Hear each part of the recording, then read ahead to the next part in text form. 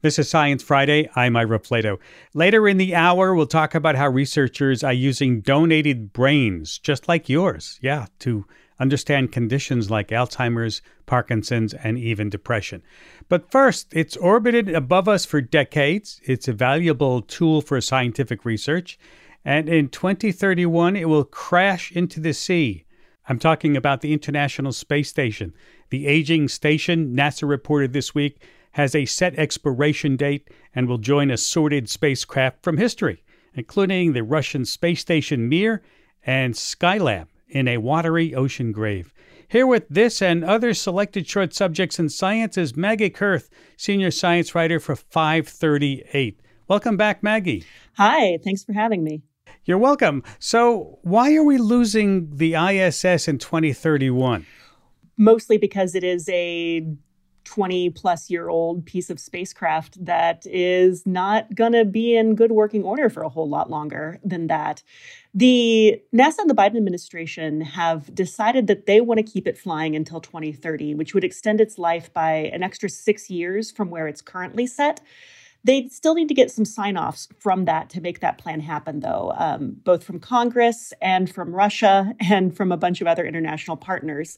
But it could end up meaning that the old girl is with us just a little bit longer.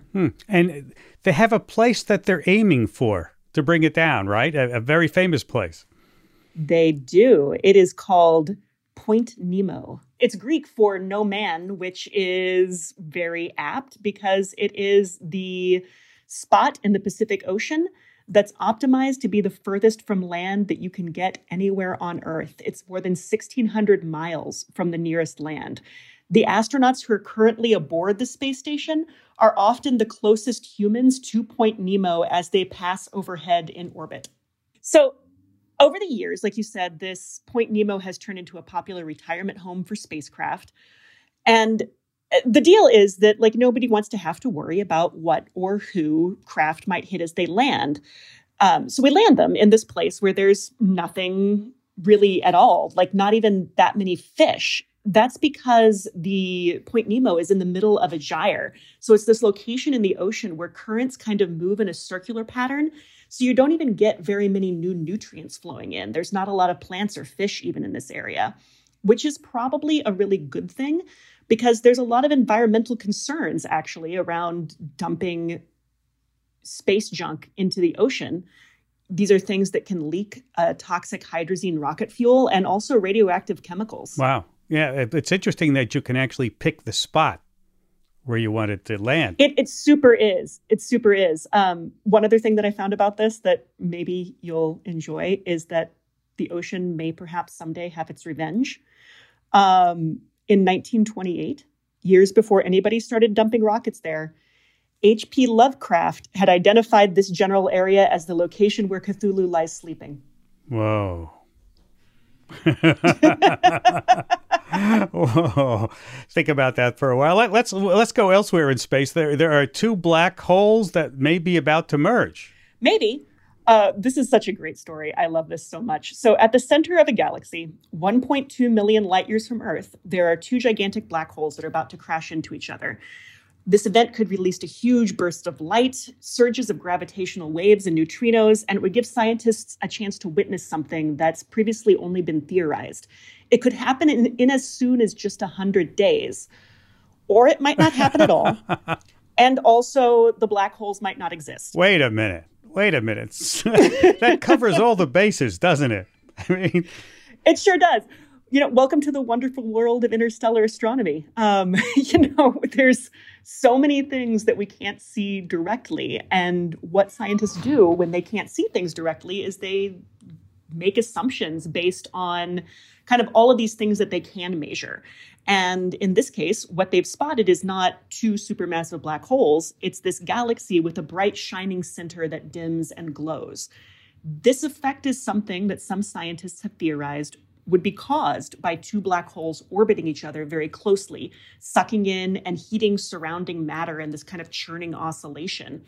And the fact that the oscillation periods are getting shorter suggests that the black holes, if they do exist, might be getting closer to each other. There is no way to know in advance what is actually happening. The scientists who think this is going to happen think that it will happen somewhere between 100 to 300 days from now. So scientists are jockeying for telescope time in that range. People are getting poised to be ready for it in case it does happen, because if it does, there would be a whole bunch of signals that show up and everyone in science will go wild. Like, this will be a really super amazing thing.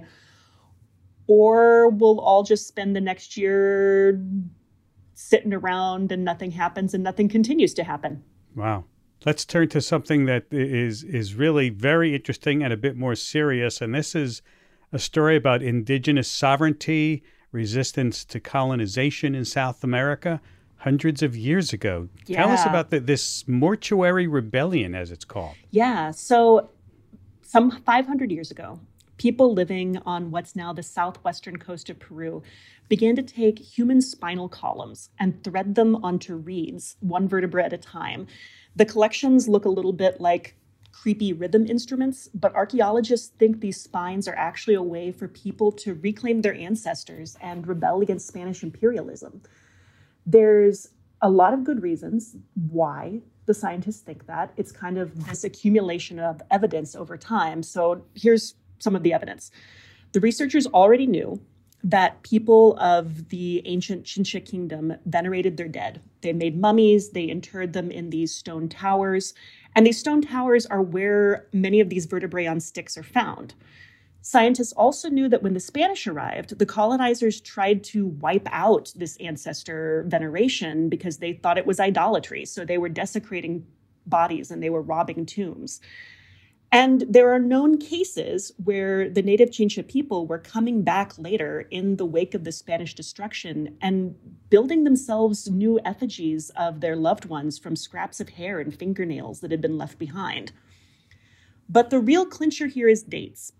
So this new study performed radiocarbon dating on 3 bones and 9 of the reeds, and they found that the bones were coming from people who died between 1520 and 1550, which is a time when there were just massive numbers of Chincha people being killed by starvation, disease, directly by the Spanish. And the reeds, meanwhile, were picked as much as 40 years later. So this hit me really hard, because you can almost imagine a grown child coming back and piecing together all that remained of a parent they'd lost years before. So these vertebrae may have been how colonized people were resisting conquest by continuing to mourn their dead, right? By continuing to honor their dead and have their dead with them in ways that celebrated their dead and made their ancestors a part of their family. Let me just add that the image of these bones are really, really powerful, and we've linked to that image on our website if folks are curious to see what we're talking about. Your next story is about a volcano stirring in Oregon. Should folks be worrying, Maggie? No, that's the good news. You're fine. So this is really interesting, though. Like, even though it is not an emergency situation, I think it's worth paying attention to because it's really cool. Because 20 years ago, scientists were watching this mountain, South Sister, an Oregon volcano, kind of changing in ways that suggested there was activity happening underground in its magma chambers. You were getting bulging on its slopes. There were tiny earthquakes. And then in around 2001, the changes just stopped.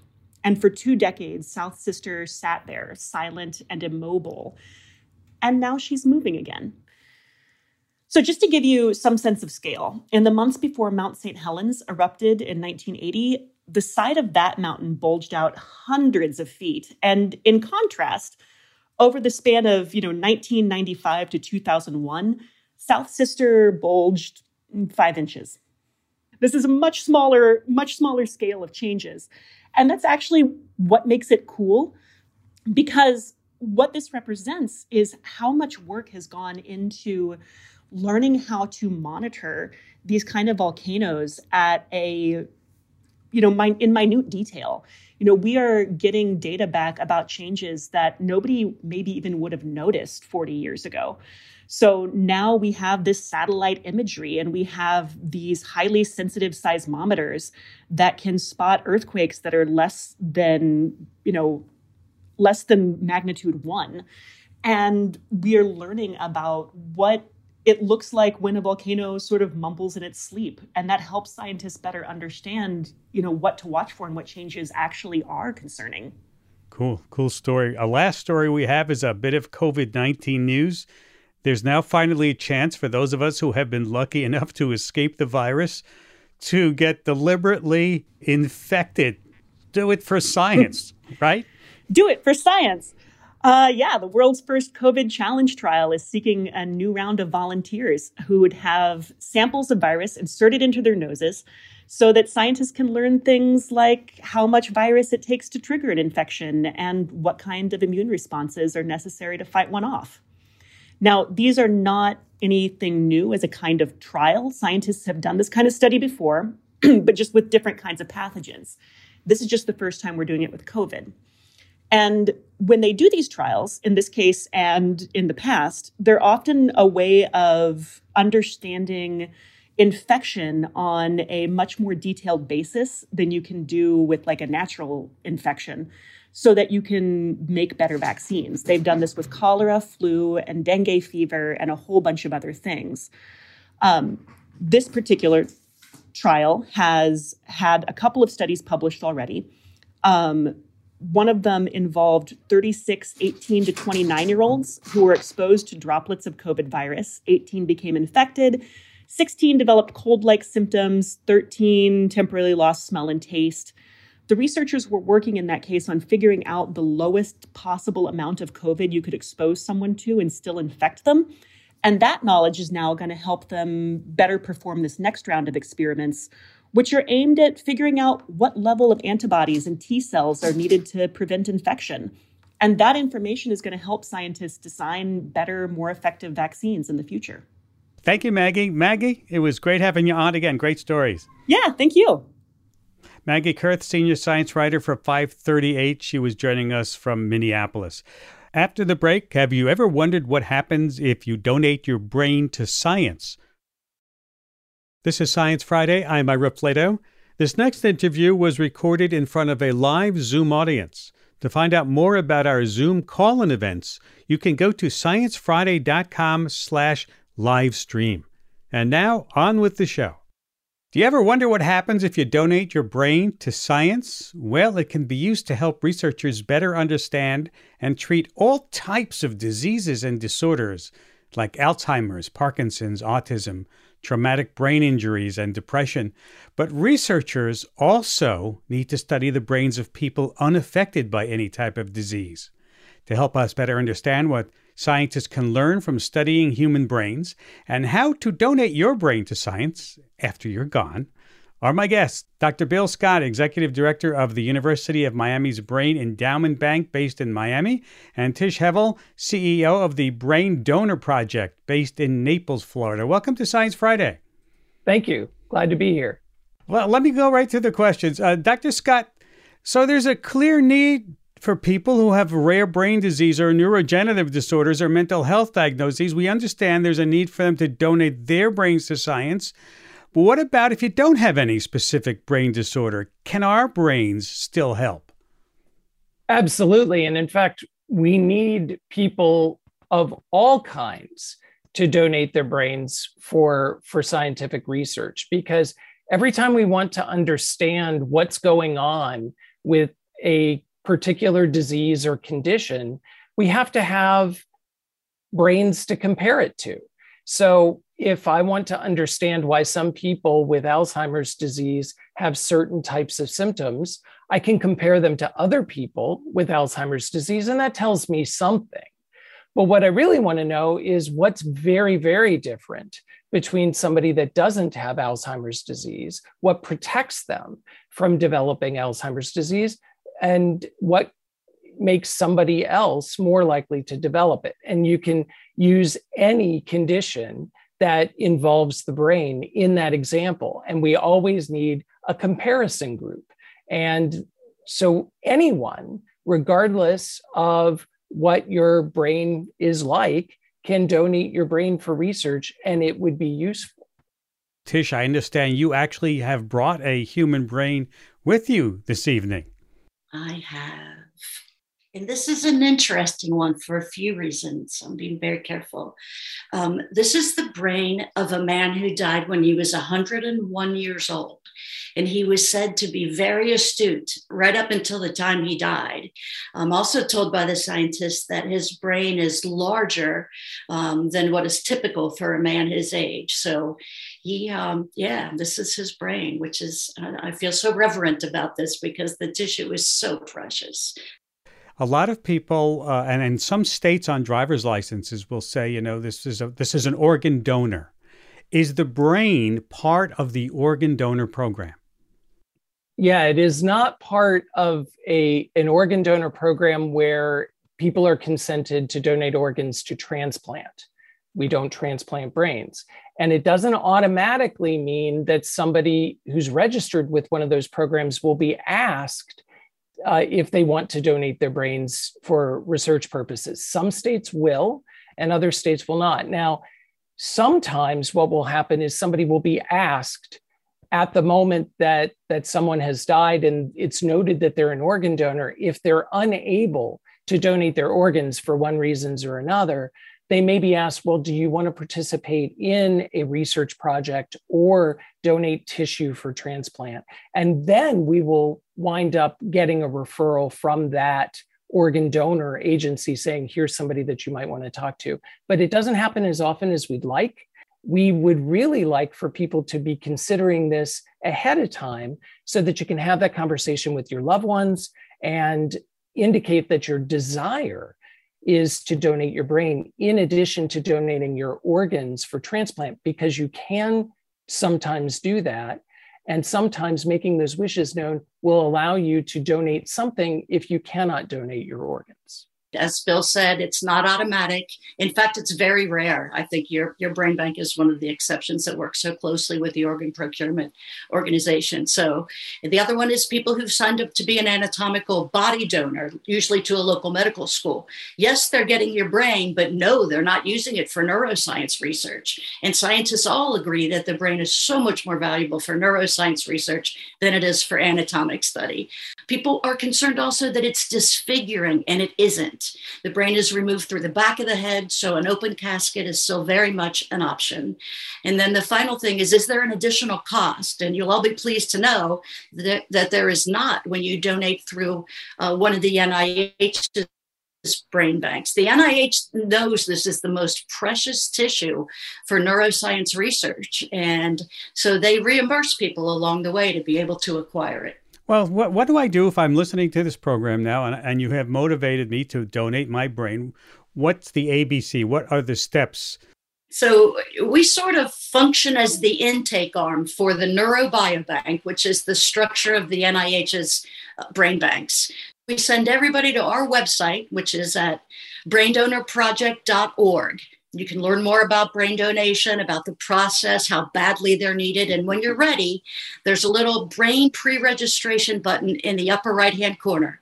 That will take you to a very brief online form. Once you hit submit, we're able then to make a decision about which of those brain banks makes the most sense for that person and connect that person or his or her family to the brain bank. So at that point, we sort of hand off the relationship to the brain bank, and then they proceed with the second set of registration forms, talking to the family and letting them know what to expect at time of death. Now, Dr. Scott, let's walk through the ABCs of what happens to the brains. I know that the brain bank you run at the University of Miami is part of a network of brain banks across the country, right? Run by the NIH, called the Neurobiobank. Tell me about the network, the brain banks. What happens when a brain gets to a bank? It makes a deposit, so to speak.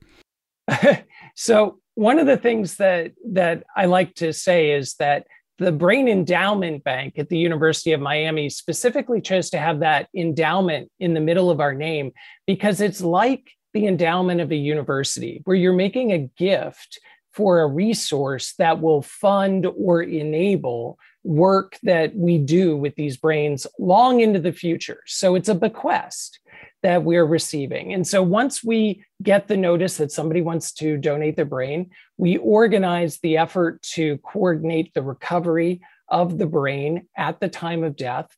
This can take place anywhere in the country where we have a network of pathologists and technicians that work to do this work. The brain then gets put on ice and sent to the closest bank. So that's one of the reasons why we have this network, so that we can have something that is a little closer to most donors. And then when it arrives, we will take it and we will dissect it so that it can be used for many different projects. So we'll divide the brain in half. We'll put one half of it into a fixative, which most of you would know as formaldehyde. We call it formalin most of the time. And that preserves it so that we can look at the structure of the tissue. And then we take the other part of the brain, we will slice the half of the brain so that we then have smaller sections that can be frozen. And that preserves the brain in a way that it can be used in different kinds of experiments from the fixed part. So we can use that to look at proteins and DNA and RNA and the different structures within the brain to see how cells change. And those get stored in different places. The fixed tissue goes into a container that stays in a cool room like a refrigerator. And the frozen tissue goes into a very low temperature freezer. And every brain bank has a slight variation on this, but we all basically have the same structure, a place where we can receive the brain and dissect it, and places where we can store it so that we can then pull it out and share it with investigators when they need it.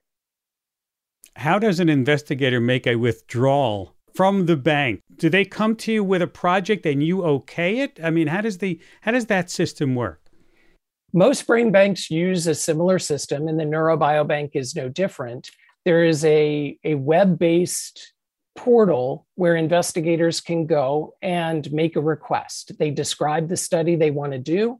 They tell us what they would do with the tissue and how much they need. And then it goes through a review process to make sure that, yes, the science actually would benefit from the use of this resource. It's a limited resource, so we make sure that the tissue is being used scientifically appropriately.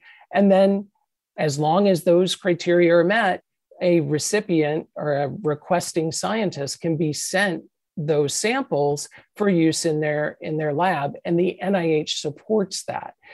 Other brain banks that exist under other models have other ways of requesting tissue. Sometimes the samples are only made available if you're working on a certain type of project, or you're at a certain institution, or part of a bigger network. Tish, how did you get involved in this? My dad had dementia, and he was at the point where he was diagnosed with suspected Lewy bodies dementia.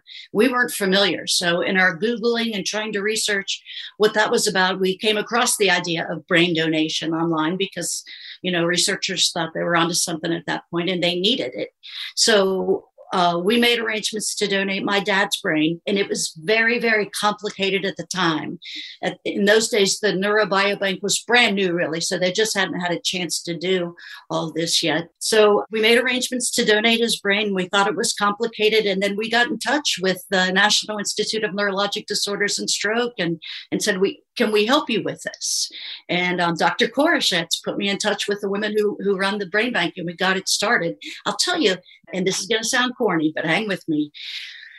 There was a palpable sense of comfort that we all felt in my family, and other people have told me about this as well. Just knowing that there's a really good chance that something positive can come from this horrible loss. Maybe another family down the road won't have to suffer watching, their loved one pass, because we'll learn some stuff from this. But the second thing is even more interesting, especially in neurodegenerative cases like the dementias and Parkinson's. As part of being a brain donor family, the brain bank will provide, also at no cost, a copy of a really enlightening report, and that is called A Summary of Neuropathological Findings.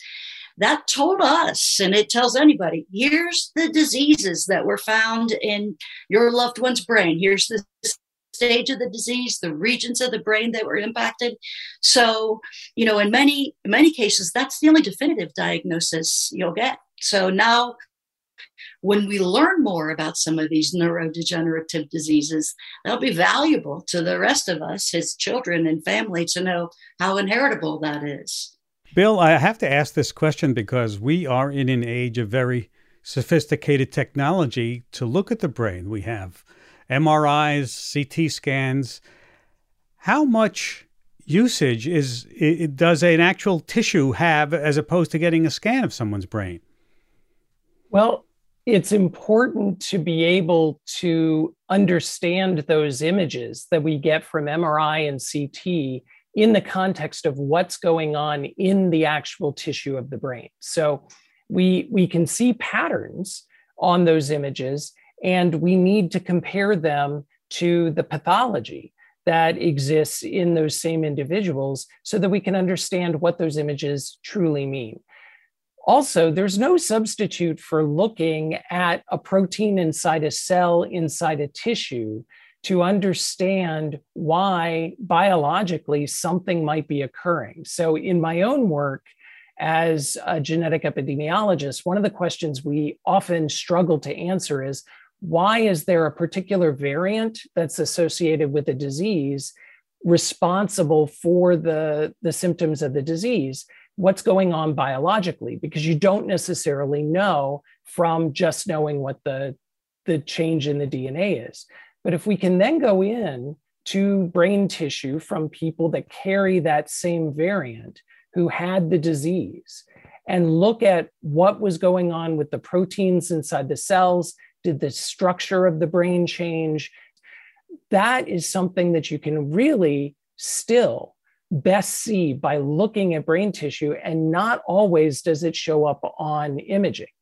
And in fact, it's by looking at some of the brain tissue, we can then map it back to images so that we can then, in other people, look at images and interpret it in the context of what we know from brain pathology.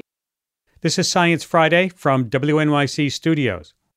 Let's go out to the audience. Monica has a question about how to talk with her family about brain donation. Welcome, Monica, to Science Friday.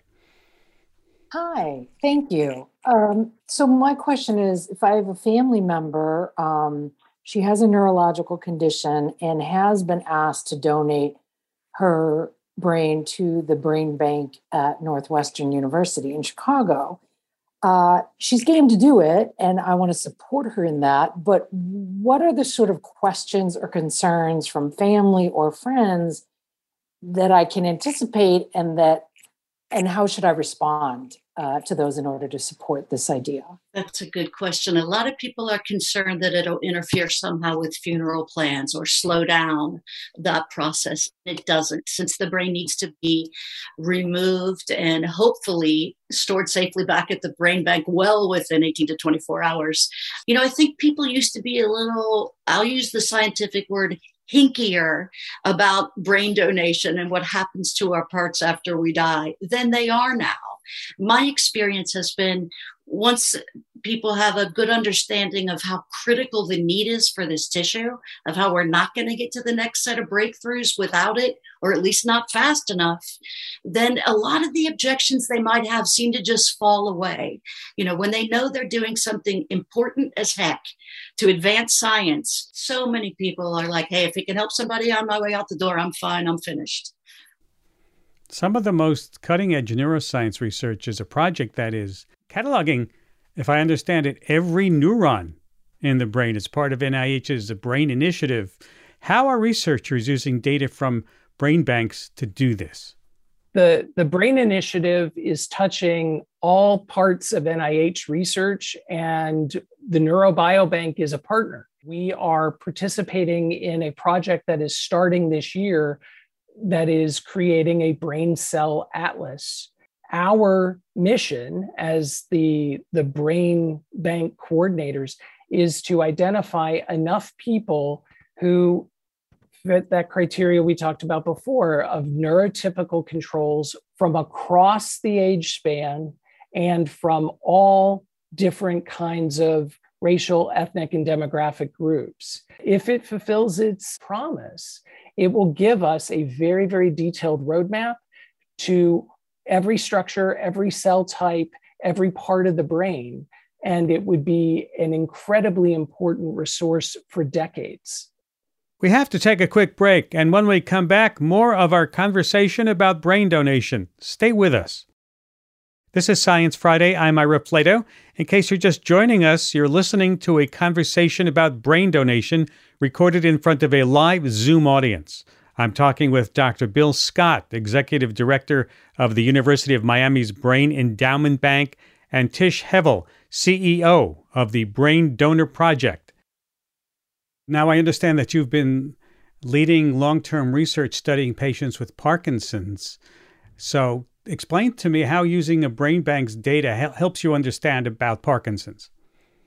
So when I got started a long time ago with brain donation as part of our longitudinal study of people with Parkinson's disease, and it was a genetic study where we wanted to understand why certain people with particular changes in their DNA develop Parkinson's, and we wanted to see whether it led to different changes in the brain. So one of the first things that we were interested in is looking at the particular part of the brain, the substantia nigra, which is the part of the brain that goes away fastest, if you want to think of it that way, in people with Parkinson's disease. And it creates dopamine that helps you with movement and some of the signs that are well associated with Parkinson's.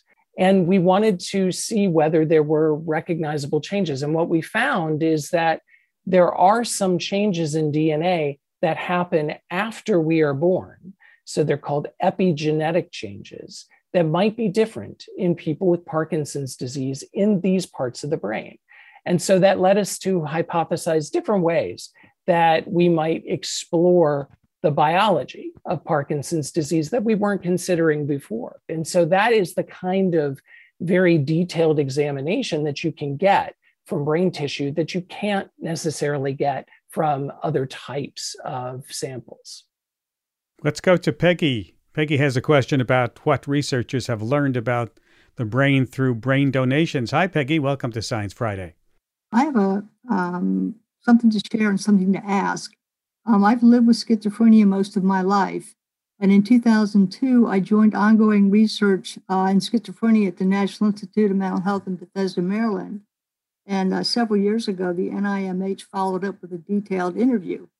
And I recently made a personal decision to donate my brain to research. And I believe research is going to end the suffering caused by mental illnesses. And this is what I'd like to know.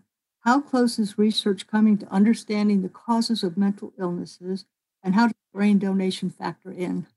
Well, I'll highlight a couple of mental health studies that I think are very important to advancing answers in this area. The NIH funds a group of studies under the Common Mind Initiative, which grew out of the genetic studies of a couple of decades ago. And it is a project that is putting together brain resources and other data to allow us to better understand psychiatric and other neurodevelopmental conditions. Another major initiative that we haven't talked about very much here, but we're a part of here in Miami, is a brain bank at the Veterans Administration focused on post-traumatic stress disorder. And what that brain bank would really like to do is to understand in people with service-related PTSD how their brains are affected. And we need donors with those histories to participate in that initiative as well. A short way of putting it is, if you have an interest, there is likely a brain bank that is also interested in that same thing. And it's just a matter of finding the right place for you to donate. Rebecca has a question about whether her brain might be useful for researchers. Rebecca, hi, welcome. Hello.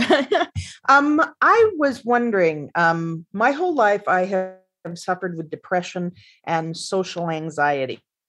That's been kind of a standard throughout my family. I became a soldier and went to Iraq, and I'm pretty positive I have blast damage from my time there, possibly CTE. So my question is, since I have two major crossover things there, would my brain still be of use, or is it now like an outlier, I don't think there's anybody who only has one thing. In fact, we sometimes say, is there really such a thing as control anymore? We've all got stuff and we're not in silos. So no, I think your brain would be very valuable. You've been through a lot. Thank you for asking. What about athletes and chronic traumatic encephalopathy, as you mentioned, CTE? Are you finding people donating brains, and are they becoming useful for that kind of research? So there are a couple of different places where people with CTE or suspicion that they have CTE have been donating brains. There is a well-established CTE brain bank in Boston. There are CTE donors within the Neurobiobank as well. There are multiple places where those donors are being registered and where they're making contributions. I think that an important point that I want to emphasize, some of these things we're talking about, we only know about after we look at the brain. So when somebody registers, they don't necessarily register because they say, I have CTE. They register because they've had concussions or they've had a TBI or they have symptoms that are consistent with it, but they don't know. And so just because you don't know for sure doesn't mean you can't register to be a donor. You describe what your exposures have been, what your history is, and the brain bank can then use that to describe the brain when people request it for research. Well, this has certainly been an enlightening discussion for me. Dr. Bill Scott, Executive Director of the University of Miami's Brain Endowment Bank based in Miami, and Tish Hevel, CEO of the Brain Donor Project based in Naples, Florida. Thank you both for taking time to be with us today. Thank you. Thank you. You can watch a full recording of the Zoom event and learn more about brain donation or pre-register your brain. Go to sciencefriday.com/brain donation. sciencefriday.com/brain donation. Scientists have long theorized that meat is what made us human. This is how the story goes. About 2 million years ago, Homo erectus, an early human ancestor, emerged. Homo erectus had a bigger brain, longer legs, and a smaller gut, much more human than ape. And the cause of these big evolutionary changes? Eating more meat. Yes, now a group of researchers has reanalyzed the fossil record and is starting to question the assertion that meat eating was the primary driver of changes during this pivotal point in human evolution.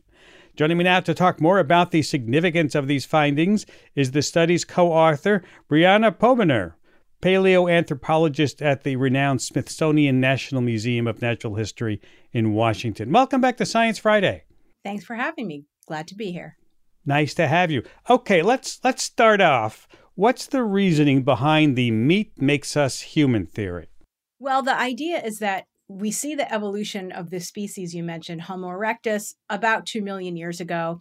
And a little bit before that, maybe around 2.5 million years ago, the archaeological record shows that stone tools are being made and animals are being butchered, big animals, to eat meat. And so the conventional wisdom has been that since meat eating occurred a little bit before, kind of around the same time as the evolution of Homo erectus, that the physical changes and biological changes we see with the evolution of the species are closely tied to this big shift in diet. It's not that Homo erectus was the first early human to eat meat. It's that the fossil record seems to show that a spike in the amount of meat, right, in their diets. Exactly. We only see occasional meat eating really before Homo erectus. And then once about 2 million years comes around, we all of a sudden see some archaeological sites that seem to have a lot of evidence for meat eating. So the interpretation of this increase in volume, in absolute volume of butchered bone, has always been, well, it's got to be a reflection of behavior, of a change in diet, of more meat eating. So what did you discover that led you to believe that this theory may not be as airtight as it originally seemed? So it turns out that if you look at basically how many fossils have been dug up, the fossil record, paleontological sampling, that really increases in the same time periods that we see this big spike in evidence for meat eating. So it looks like it's actually just tracking sampling, and that the evidence for meat eating doesn't increase substantially with the evolution of Homo erectus and stay high. There are some spikes, but it really just tracks that sampling. It seems to be really a kind of a sampling signal instead of a behavioral signal. Aha. So that's really interesting. I have to ask you, though, what made you decide to look back into the fossil records? I mean, did you have an inkling that maybe there wasn't as much evidence as you thought there might be to suggest that eating more meat, drove major human evolution? So the first author of the study, Andrew Barr, contacted me and said he was assembling a group of people who were interested in basically testing this conventional wisdom. And I came on as the zooarchaeologist, somebody that studies the butchered animal fossil record. I've excavated sites with butchered animal bones for a couple of decades, and I was really familiar with the evidence. So I was able to bring that side of the evidence in. And some of the other co-authors looked at the paleontological sampling and kind of wove the whole story together. And what did you actually think you would find versus what you found? Well, I thought that the conventional wisdom would hold up. I thought that we would see this bigger increase than would be expected just from changes in sampling. So I was really surprised by our findings, actually. And some anthropologists have questioned the conclusions, correct, that you drew based on your analysis of the fossil record. And their argument is that maybe there's less evidence of early human butchering animals because it was just less common. And it's not a matter of oversampling those 2 million-year-old records. Well, and that still could be. I mean, basically, our conclusions are that, currently the evidence doesn't support this big behavioral shift at 2 million years ago, a huge increase in volume of meat eating compared to prior time periods. And ironically, it actually makes the meat eating before 2 million years ago look pretty impressive because there isn't a big jump at 2 million years ago. There's kind of the sustained level of meat eating. Okay, so if it wasn't necessarily an uptick in meat eating that caused this major change, what are some other explanations that might be plausible?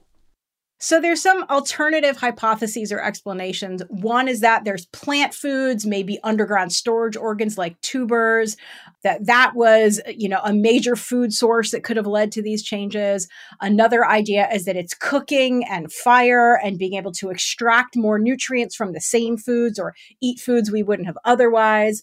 And another hypothesis maybe is that it's eating insects as kind of an alternative protein source.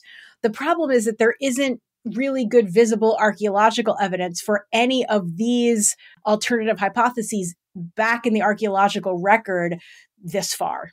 There's a big recent fad in eating, and it's called paleo diets, where people don't eat anything other than veggies and meat. They don't have grains or processed foods or dairy products. And they claim that they're trying to get closer to what our ancient human ancestors might have eaten. And based on this study and your past research on ancient human diets, what are these diets getting wrong? There's a lot of assumptions in the modern paleo diet movement. And I should first say that none of us on this study had any kind of paleo diet agenda that we were looking to find evidence for or against the idea of eating a lot of meat. But really, the idea of excluding food sources, I can't imagine any early humans looking at potential food sources and going, well, we're not adapted to eating that. I don't think we're going to eat that today. It's not in my diet today. Exactly. It's not on the menu. Early human diets were really about expanding actually diet breadth and food sources. And interestingly, there are some ideas that our species, modern humans, were so successful and may have even outcompeted some other species because we ate a wide variety of food. Can't be too picky. Okay, so what's the next step? What research is needed, do you think, to better understand the role of meat eating and human evolution? Well, it would be great to have more fossil samples from before 2 million years ago, particularly if we could find archaeological sites that had lots of layers where bones were preserved. And we could see what, if it's not just, a handful of bones from one area on the surface or one layer, are early humans in these earlier time periods going back over and over again to butcher dozens of animals. That would maybe change the story. So as usual, it's let's get out there and find some more evidence. And you'll come back and talk about it, won't you, Brianna? I'd love to.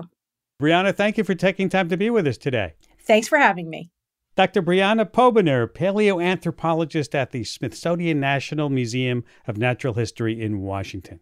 This is Science Friday from WNYC Studios. Before we head out this hour, a soundscape from our friends at the World According to Sound podcast. To talk, humans use a larynx, a complex vocal organ.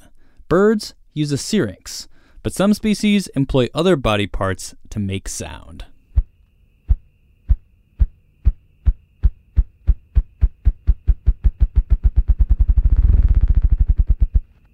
Body part, wings. Species, ruffed grouse.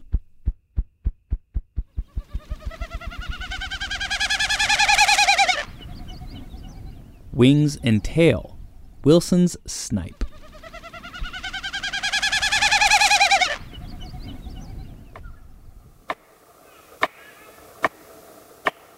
A tree banged with a stick held in a beak, palm cockatoo.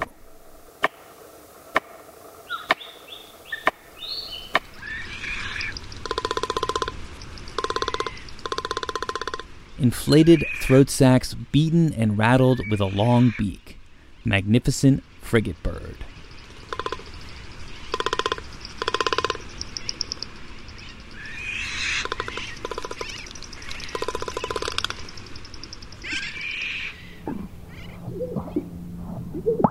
Finally, chest sacs, sage grouse.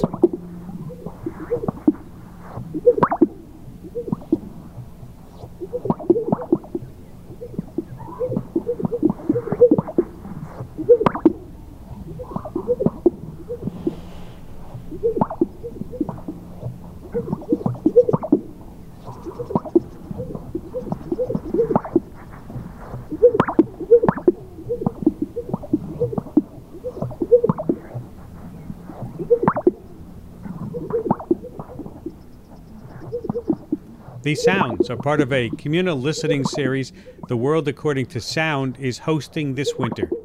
This segment originally aired on BirdNote and is part of the live show that The World According to Sound is doing in collaboration with them. For information about their 90-minute binaural events, visit theworldaccordingtosound.org. And that brings this hour to a close. Here's Shoshana Buxbaum with some of the folks who helped make this show possible. Thanks, Ira. Kyle Marion Viterbo is our engagement producer. Danielle Dana is our executive director. Wendy Coonrod is our stewardship manager. And I'm Shoshana Buxbaum, radio producer. Thanks, Shoshana. BJ Liederman composed our theme music. And of course, if you missed any part of the program or you would like to hear it again, subscribe to our podcasts or ask your smart speaker to play Science Friday. Have a great weekend. I'm Ira Flato.